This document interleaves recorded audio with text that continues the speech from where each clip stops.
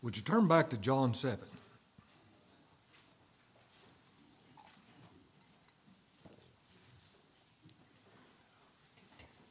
Verse 1.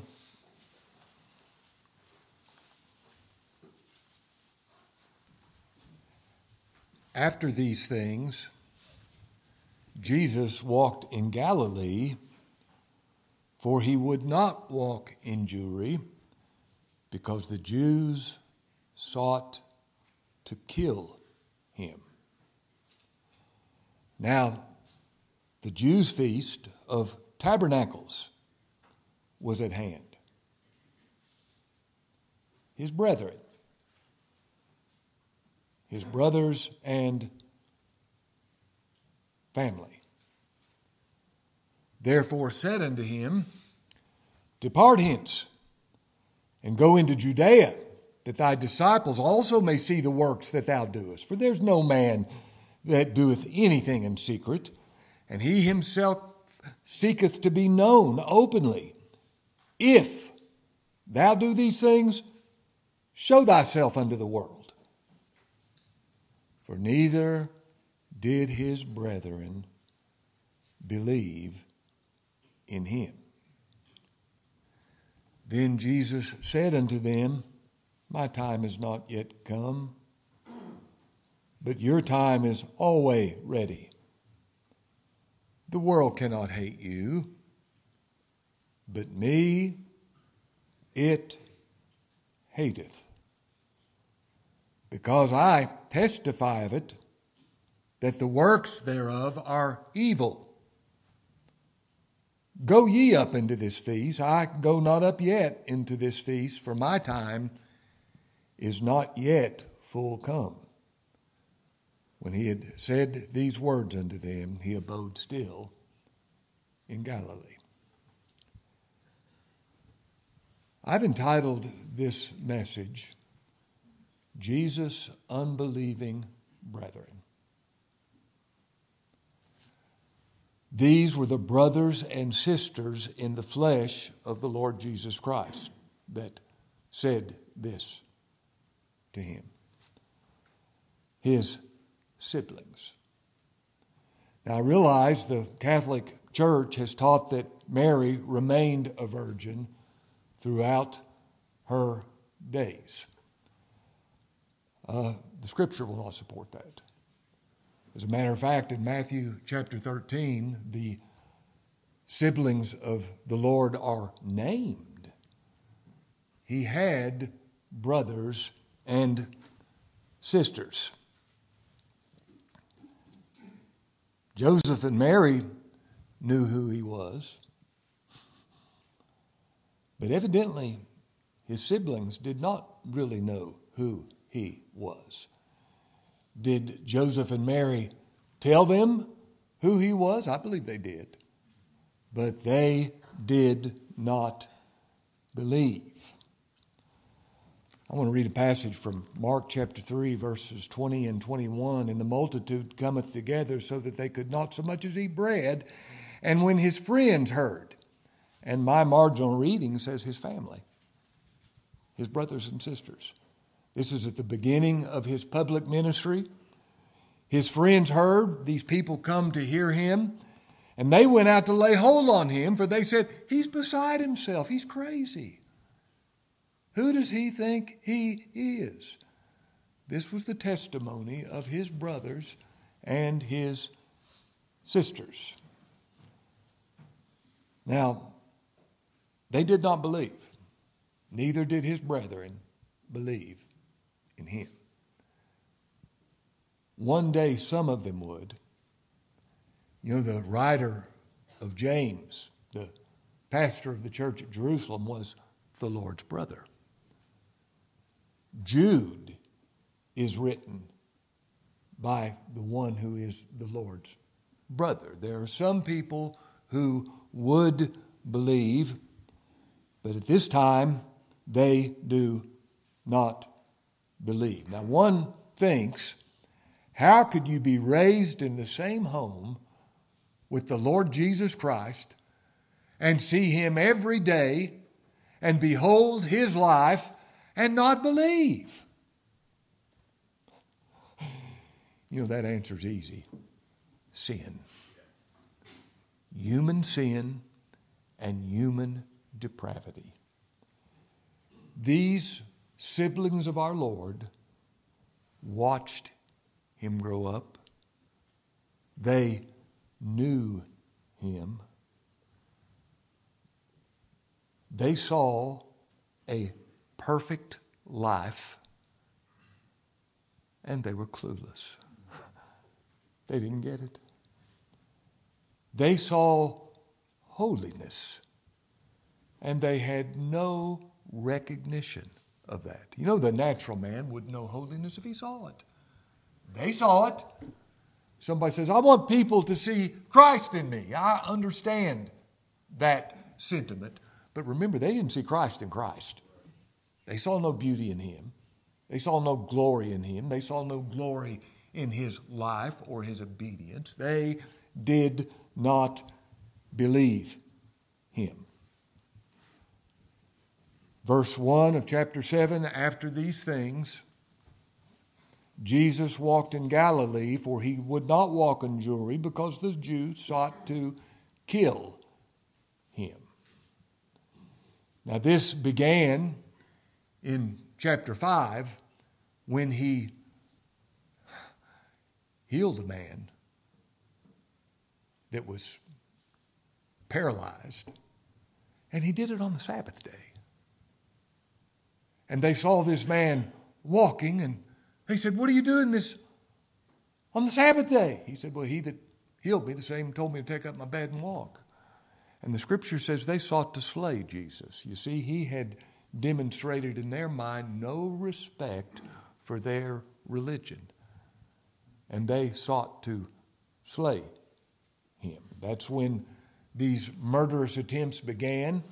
And the Lord at this time did not go into Jewry because he knew that they were seeking to slay him. Now, was he afraid? Of course not. They were in his hands. He wasn't in their hands. He would die at the appointed time, but not before then. Verse 2, now the Jews' Feast of Tabernacles was at hand. Now this commemorated the time in the 40 years in the wilderness, how they traveled in the wilderness, and they were called upon to go to Jerusalem. This is one of 3 festivals or feasts that they were called upon to go to Jerusalem once a year, and this would last 8 days, the Jews' Feast of Tabernacles. Verse 3, his brethren, his brothers and sisters, therefore said unto him, depart hence, and go ye into Judea, that thy disciples also may see the works thou doest. For there's no man that doeth anything in secret, and he himself seeketh to be known openly. If thou do these things, if thou do these things, this is the language of unbelief. If thou do these things, show yourself to the world. Seek to be known openly. Go up to Jerusalem where there's a crowd and let people see what you are doing. That is how you'll get a following. That is the way you can be seen on a greater scale, and you'll have more influence. You'll have more disciples. You'll reach more people. You'll do more good if you go up into Jerusalem so people can hear you. What's wrong with that? What's wrong with that advice? On the surface, it sounds good. It seems to make good sense. Go up to the crowds where you can have more influence and more people will hear you. Verse 4, for there's no man that doeth anything in secret, and he himself seeketh to be known openly. No man does anything in secret. If you're real, prove it. Show yourself to these people. No man does anything in secret. Hold your finger there and turn to Matthew chapter 6.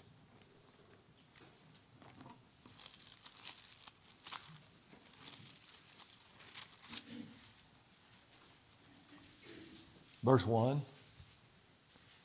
Take heed that you do not your alms before men to be seen of them. Otherwise you have no reward of your Father which is in heaven. Therefore, when thou doest thine alms, do not sound a trumpet before thee, as the hypocrites do in the synagogues and in the streets, that they may have glory of men. Verily I say unto you, they have their reward. And what a miserable reward that is. But when thou doest thine alms, let not thy left hand know what thy right hand doeth, that thine alms may be in secret. And thy Father which seeth in secret himself shall reward thee openly. And when you pray, thou shalt not be as the hypocrites are, for they love to pray standing in the synagogues and in the corners of the streets, that they may be seen of men. Verily I say unto you, they have their reward.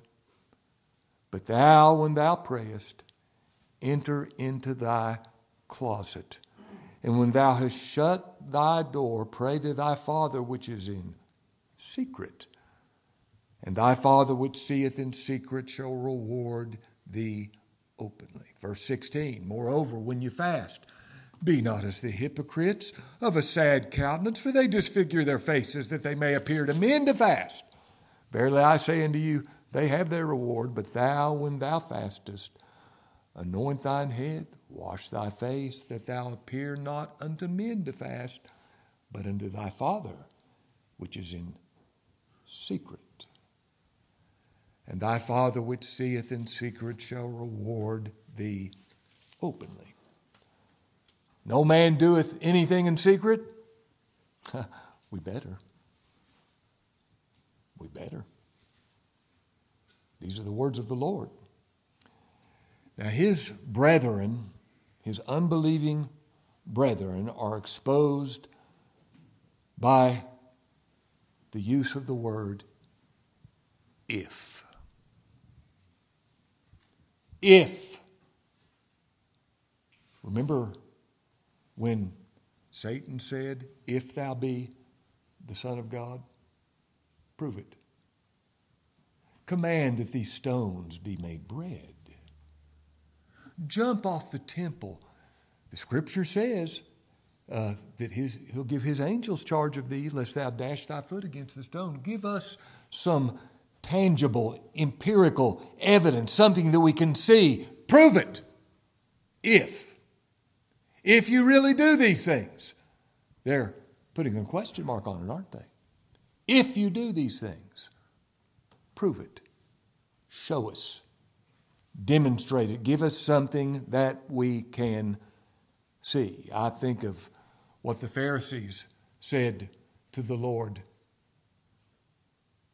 How long do you make us doubt? If you're the Christ, tell us. I love the Lord's answer. I told you and you believe not. The works that I do in my Father's name bear witness of me. But you believe not, because you're not of my sheep, as I said unto you. My sheep hear my voice. I know them, and they follow me. Now, while his brethren did not believe, he's still got a people he calls my sheep.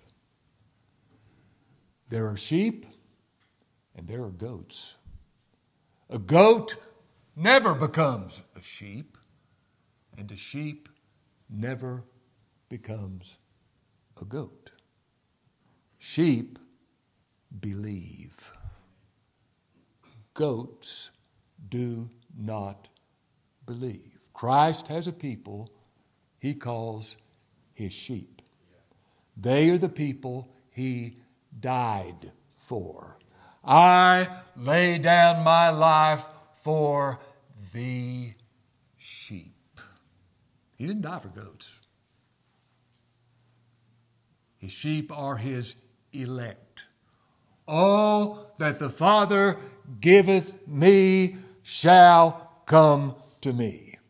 And him that cometh to me I will in no wise cast out. He said with regard to his sheep, I pray for them.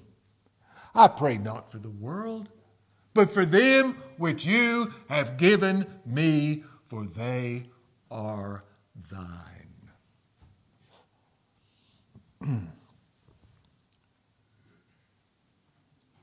Now, John gives an editorial comment in verse 5. I love the way he does this. For neither did his brethren believe in him. Perhaps they wanted him to be famous, and that's why they said, go up where everybody can see you. You can do more good that way. You can influence more people. You can be more successful in a bigger crowd. Go up unto Jerusalem. Show yourself. Seek to be known. You'll have more disciples, more converts. You can do more good. You know, that sounds like the average church growth campaign, doesn't it?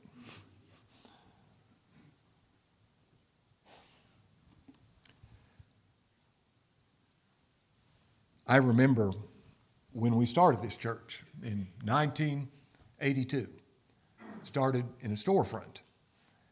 And in 1983, we were still in that storefront, and I was still probably preaching to 8 or 10 people and working at the time and thinking, is the Lord in this? And there was an advertisement in the Lexington Herald-Leader, a new Reformed church starting. And all I knew at the time of Reformed was total depravity, tulip, total depravity, unconditional election, limited atonement, irresistible grace, perseverance of the saints, tulip, you've heard of that, the doctrine of grace. And we had gone to several churches, many churches actually, before we started this church, looking to find where this can be preached, and we didn't hear it. We didn't hear it. That's when we thought, well, let's start another church. And then I heard of this Reformed church. And I remember Paul Walmsley and I went to the first meeting because I thought, if there's going to be a Reformed church, we don't need to be doing this. I didn't know what Reform means. I wouldn't take that moniker now. But at the time, all I understood was the 5 points. And I said, let's go to this meeting and see what they have to say. And we went there, and the church said we're Reformed and never told what Reformed was. And they went on to talk about their 10-year plan. Here's what we're going to do. And they had hired a demographer to consult and find them where the population was moving, where there would be the most growth, where there would be the most people, where you'd have the best place to start a church, and you could influence more people and you could do more good. And they had a 10-year plan about how we're going to start a school, we're going to do this, we're going to do that. I was always a man without a plan. I didn't have any plans, and when I heard that, I thought, this sounds, where's their faith in this? Where's their looking to the leadership of the Holy Spirit in this? They had everything down pat. This is what we're going to do. Sounds good, doesn't it? But I knew I didn't believe any of that. And so I saw this is not the direction that we're going to go. Now, these brethren demonstrated a fundamental ignorance of who their brother was.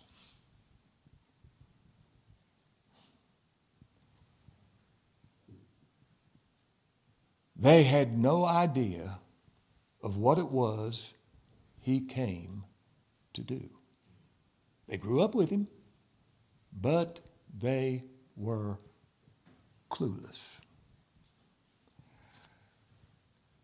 Faith is made of these 3 things. Number 1, you know who he is. Number 2, you believe what he says. Number 3, you rely on what he did. That is saving faith. You know who he is. His brethren didn't. You know that he is God the Son, the second person of the Blessed Trinity, the creator of the universe, the King of kings, the Lord of lords. You know who he is, and really everything you believe is predicated on knowing who he is. When you know who he is, you know everything else. If you know who he is, you know what you're going to do? You're going to believe what he says. You're going to believe every word he says, right down to the most minute detail. And you're going to love what he says because of who he is. If you believe what he says, you're going to rely on him only as everything in your salvation. You see, he said, I am the way. You believe that. I am the truth. You believe that. I am the life. You believe that. You believe his life is your life before God. You are completely relying on who he is and what he did as all that's needed to make you perfect before God. You believe. These men did not believe his words, and they demonstrated that by saying, if you do these things.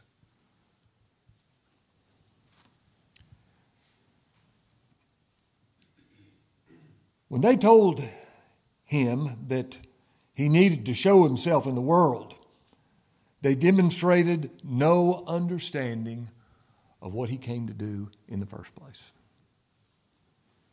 These were men with no spiritual understanding, even though they were raised up with the Lord. They grew up with him. They saw his life.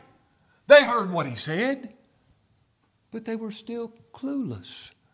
They had no understanding of why he came in the first place. You see, the Lord didn't come to gain a following. The Lord didn't come to start a new religion.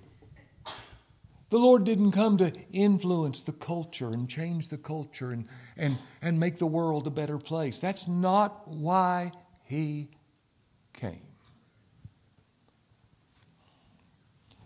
Turn back to John chapter 5 for just a moment, verse 41.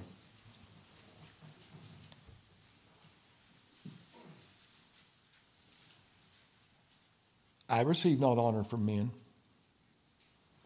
You know what the Lord is saying to these people? I do not need nor want your approval. I don't receive honor from men. But I know you, verse 42, that you have not the love of God in you. I'm come in my Father's name, and you receive me not. If another shall come in his own name, him you will receive. How can you believe? Which receive honor one of another, and seek not that honor that cometh from God only. How can you believe? You see, he didn't, listen to me. He didn't come to start a religion. He didn't come to gain a following. He came to save the elect. That is why he came. He came to save his people. That was his purpose in coming.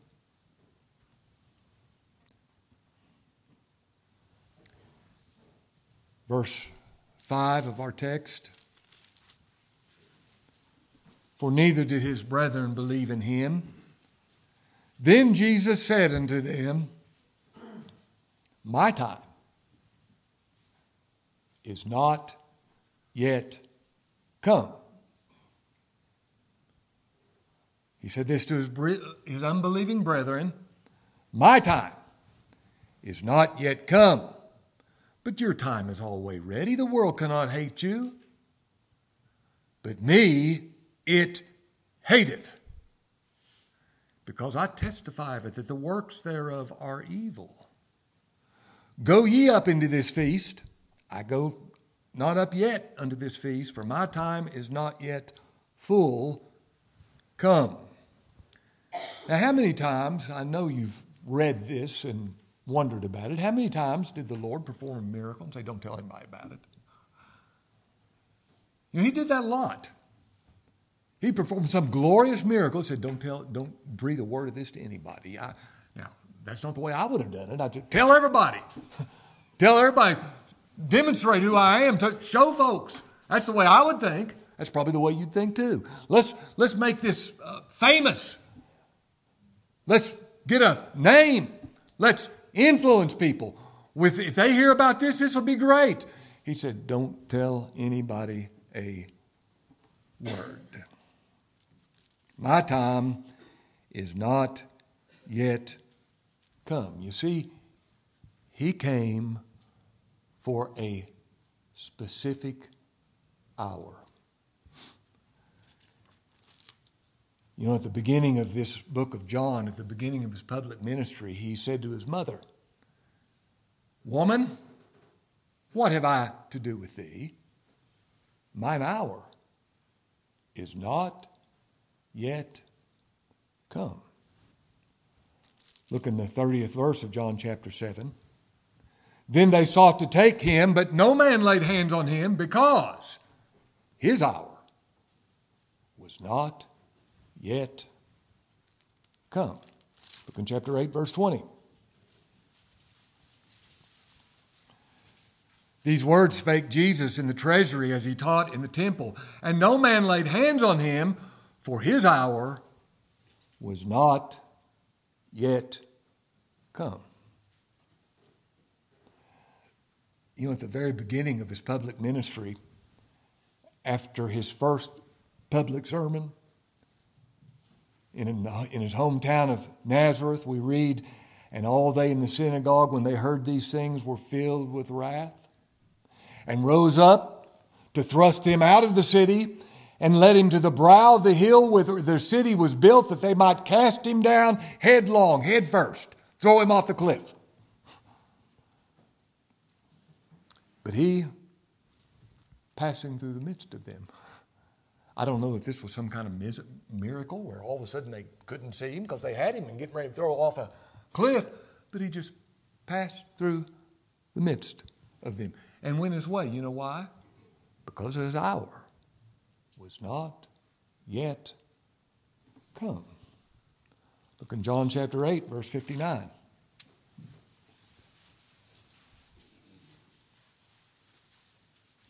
Then took they up stones to cast at him. But Jesus hid himself. How did he do this? I don't know. And went out of the temple, going through the midst of them. These people that wanted to stone him, he just passed through their midst. And so passed by. Look in John chapter 12, verse 23. And Jesus answered them, saying, the hour is come. Did you hear that? The hour is come, that the Son of Man should be glorified.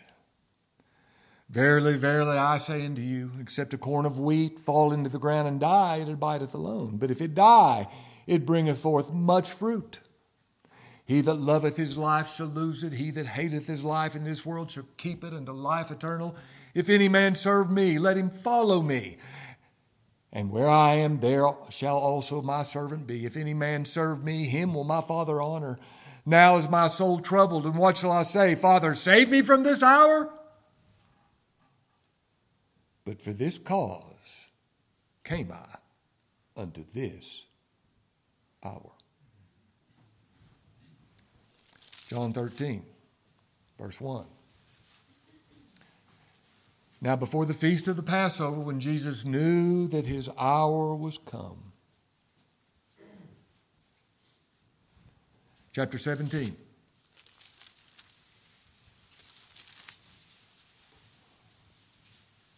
Verse 1. These words spake Jesus, and lifted up his eyes to heaven, and said, Father, the hour is come.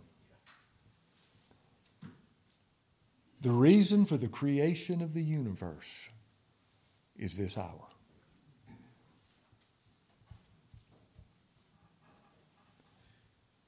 The reason for everything is for this hour. Now, he would later pray in Gethsemane's garden that if it were possible, this hour might pass from him. What's he talking about?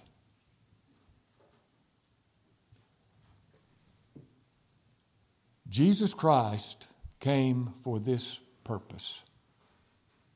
He came for this hour to die. That is why he came. He's called in Revelation 13, verse 8, the Lamb slain from the foundation of the world. This is God's eternal purpose, which he purposed in Christ Jesus our Lord. He came to die. When he prayed, Father, if it be possible, let this hour pass from me. Let this cup pass from me. He knew this was the time, and you and I will never understand this. We can only adore and wonder at his glory and his greatness. But when he saw that he was getting ready to bear the sins of his people, when he was going to drink the cup of their sins and take their sins in his own body on the tree, in his humanity, he was overcome. And he said, if it be possible, let this cup. You see, you and I don't really understand sin. Not really. He did. He did.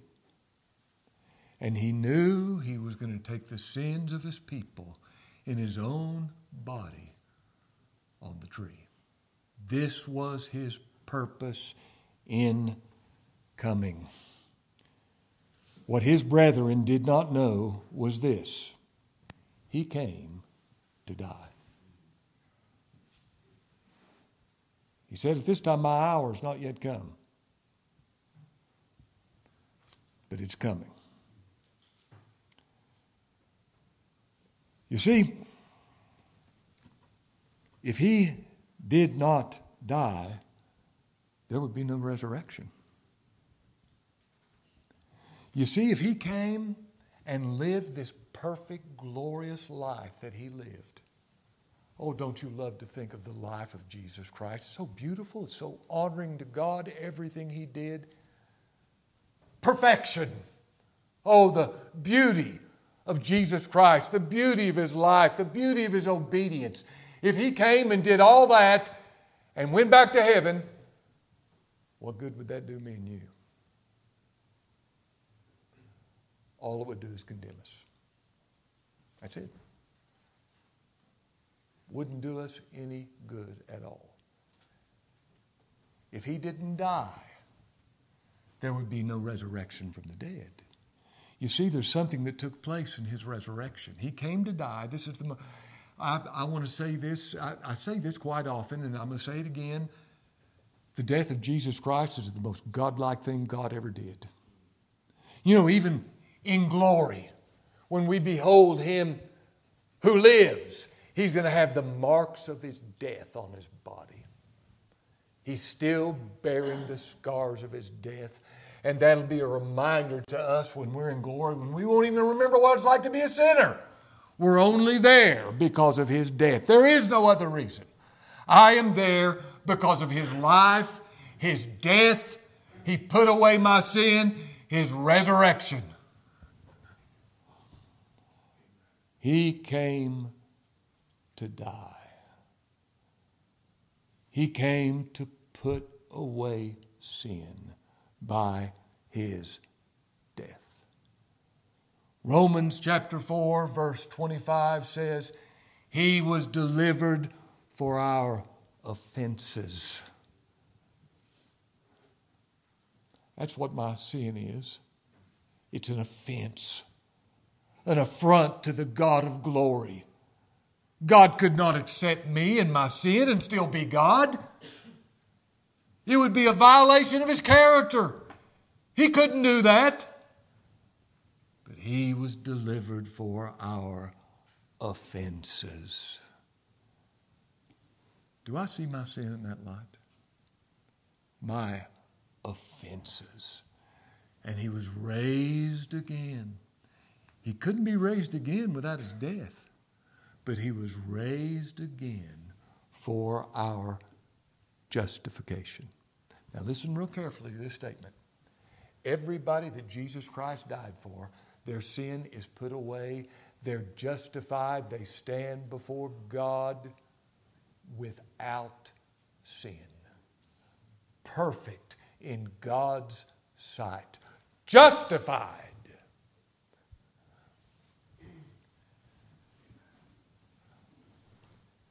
Now, when they were calling into question the Lord, His time had not yet come.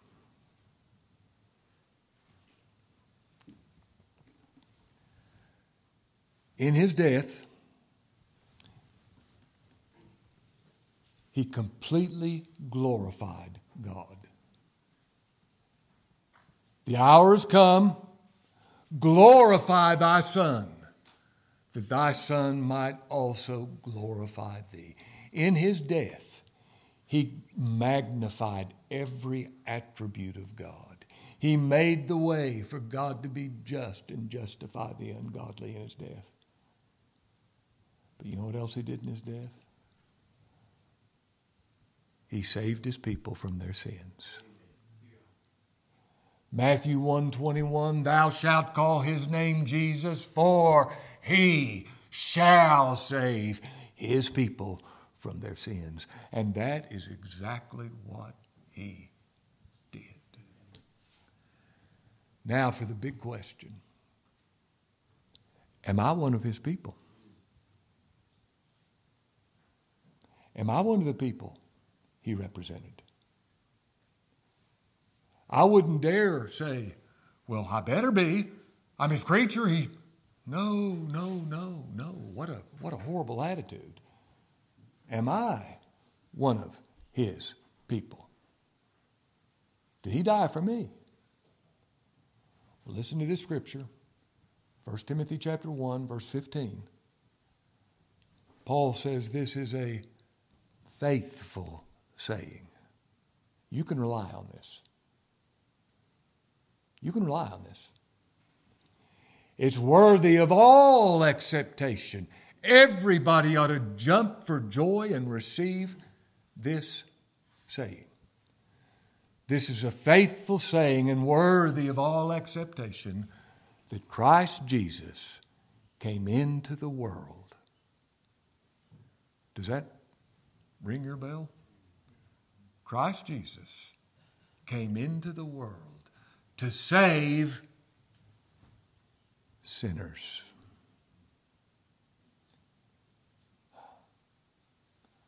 Are you a sinner? Does that define and describe you? Are you a sinner? If you are, Christ came into the world to save you. That's the hour for which He came, to save you.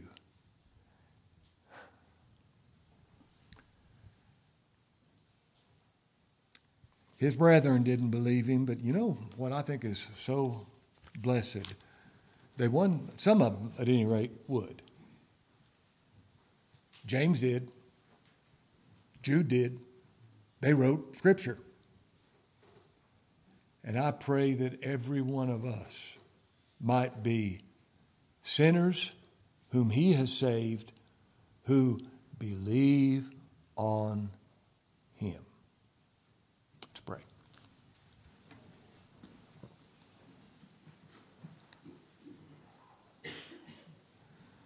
Lord, how we thank you for your gospel.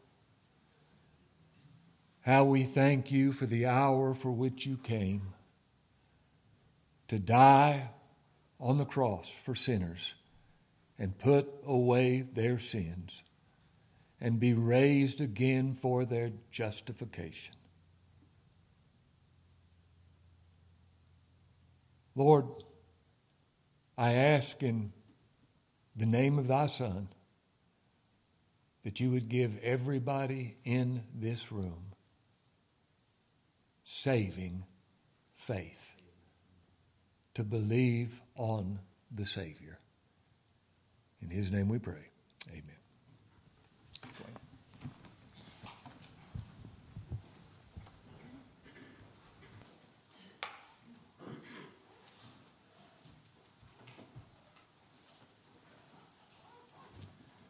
Let's stand and sing 249, Just As I Am.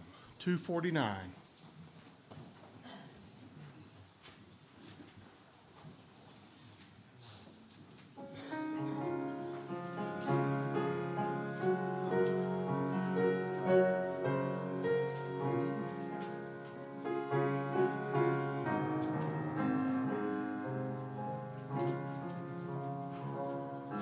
Just as